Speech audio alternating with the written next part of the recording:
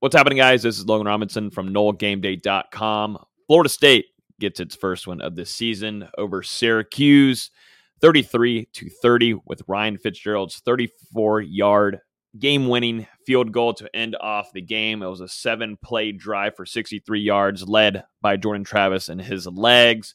Jordan Travis gets the start during this game. I think it was a surprise to a lot of the fan base, but Milton was on the sideline for this game, and Jordan Travis got the go-ahead to be the starter. He throws for 131 yards, 2 TDs, and interception. Completion of 69%. Look at Garrett Schrader, too. I mean, didn't have an awful day either. We got to see his legs used quite a bit, kind of tearing up Florida State's defense for a little while there.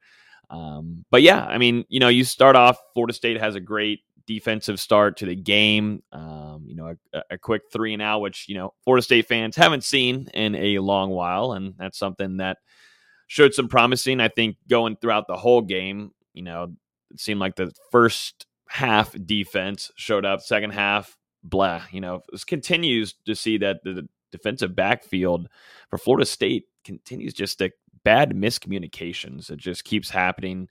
And that's something that has to be fixed. If they can keep that fixed, that this defense has the strength up there at the front with Keir Thomas, Jermaine Johnson, Robert Cooper also had a solid game too, even Jared Jackson. If that defensive backfield can get better there and communicate better and understand where they need to be and get their assignments down, this defense can get better. It can improve. And that's something overall that Florida State is going to have to work on heading into next weekend, which we'll talk about on this week's show against North Carolina and Sam Howell. Sam Howell has a chance on picking with Florida State's defense. But we'll get to that next week. We'll focus here on Florida State's win against Syracuse. Looking at, to me, a few notes that I wrote down up there in the box was, number one, I'm looking at accountability, and there was a lot of that last night. We looked at, for me, I saw that Sidney Williams was chirping with the player after a play, but Jared Jackson comes over, gets into his grill and says, nah, that can't be happening, man. And that's a lot of things. I think there was one more instance too. I forget who it was, but the same kind of situation happened with another 2 players on Florida State's defense. And I as someone covering the team, the fan base, they want to see this kind of accountability happen for this team, because I think there's going to be growth there, and that shows leadership too. But I thought that was a pretty interesting scenario that I wrote down here on my notes. And I think, having leadership on this team is very much needed. It is very much needed. And Florida State has got to continue there, definitely defensively, which they've struggled, and they've had their ups and their downs.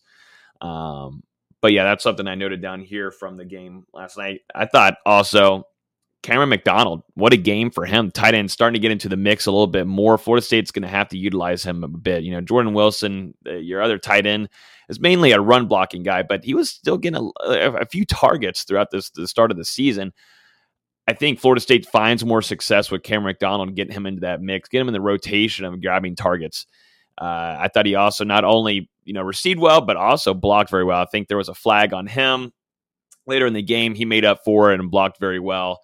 And opened up some holes for both Jashawn Ward. You had also Jashawn Corbin here. They almost shared the same rushing yards. Jashawn Ward with just one more yard more than him with 66. Corbin 65.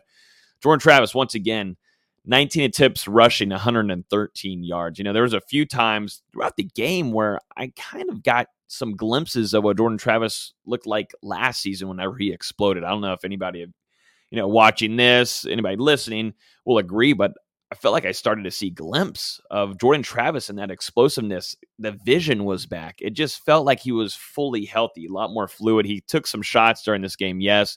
And I think a lot of Florida State fans are really worried about every time that he goes down, because it seems like he can't stay fully healthy throughout a whole game.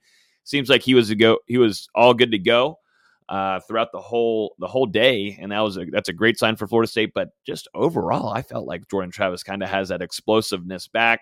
He also made some good throws, but there's still some things where he's struggling to get down the field with the ball. Deep balls are way overshot, and some of these guys are wide open. I know, he was able to find Keyshawn Helton there in the end zone, but there's a few times where there's guys down the field where, Jordan Travis is reading it correctly, but he's just not getting the ball down there deep. And we've seen him be able to have successful shots. I mean, we've seen it whenever Ja'Kai Douglas against Notre Dame. Deep ball, beautiful ball, hit him in stride. That's got to be worked on because Florida State is going to have to stretch that field to threaten the defense with opponents moving throughout the rest of the season. So I think an up and down kind of day for Jordan Travis, but the biggest thing I would say more of up than anything because he leads you down the field there, as you can see here on the stat broadcast. He leads you down the field to score 7 plays, 63 yards, a minute and 3 there, as was how long the drive lasted. I mean, that is impressive. So he was able to go down the field and help Ryan Fitzgerald, who hits a 34-yard field goal to win. I think the whole fan base was, loving it. I'm leaving the stadium. They're playing "We Are the Champions," but it does feel well. If you think about it, Florida State hasn't seen a win. This whole fan base hasn't seen a win since December against Duke. So it was, as going around in the environment around Tallahassee and Duke last night, it was celebratory night. And, I think this is huge. I predicted Florida State to win this game. I predicted Florida State to win 31-28. A little close, slim there, almost got it. But I think the only way for Florida State to make this any kind of competitive game this upcoming weekend against North Carolina and Sam Howell up in Raleigh is that they had to win this game. They had to find momentum. They had to get a win. They had to feel what a win is. They had to feel, all right, this is a win. This is what's working. I got to bring that up there to Raleigh. And this team desperately needs it. Mike Norvell has not had a win on the road yet. And it's crazy to think that way, but he has not.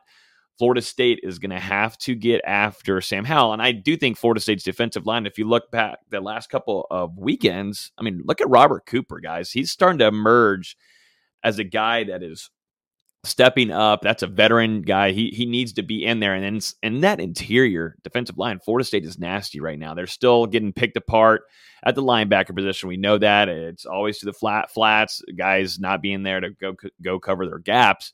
The running game defense a few times, but that defensive line is there. Dennis Briggs goes down in this game too, so we'll hopefully get an answer on Monday from Mike Norvell and the staff on, his availability this upcoming weekend or for the rest of the season. You've got to have him in here. If not, that depth, that defensive line is struggling. So, put on a few more notes here. McLean, I wrote McLean down here. I believe I wanted to talk about him as being a great blocker. I know maybe not on TV, you guys are seeing it, but up there, I love watching a few guys. I'll stick on one guy throughout a series, kind of write some notes and jot some notes down. But McLean, throughout the whole game, I mean, that guy, first of all, he doesn't look like a true freshman. I think at least on TV, which we got to watch afterwards, I mean, that cat is big. And I want more one-on-one shots with him. But for this game solely, a phenomenal blocker. Not only just blocking, knowing his assignment, but there was a few plays where Jordan Travis was having to roll out, was looking for a pass, but he already had the instincts of like, Jay Trav's running, I've got to block, and he put on a phenomenal block. That's why McLean was named a starter so early in the season, because this is what he does. He's came to Florida State early enrollee, and he's kind of turned his energy around once he arrived at Florida State. We were hearing some things, ups and downs, but completely 180. And he's really turned into, he's going to be a big time threat, I think, moving forward for the rest of the season. But the only way for him to be a big time threat, he's going to have the blocking, but we got to see more one-on-one situations with him. He has the physical attributes. You've got to figure out ways to do that. I understand, taking shots with some other veterans, but this is a guy, Andrew Parchment, along with McLean, you've got to take these shots, and that's how it's going to have to work throughout the rest of the season. Looking back at the rushing game, I know a lot of FSU fans want to see Treshaun Ward get more carries. I don't blame you. I think that's your most talented back, but I mean, there's nothing to take away from Deshaun Corbin. He's having a phenomenal season, and he's a great running back. Overall, though, Treshaun Ward, a little bit more shifty guy.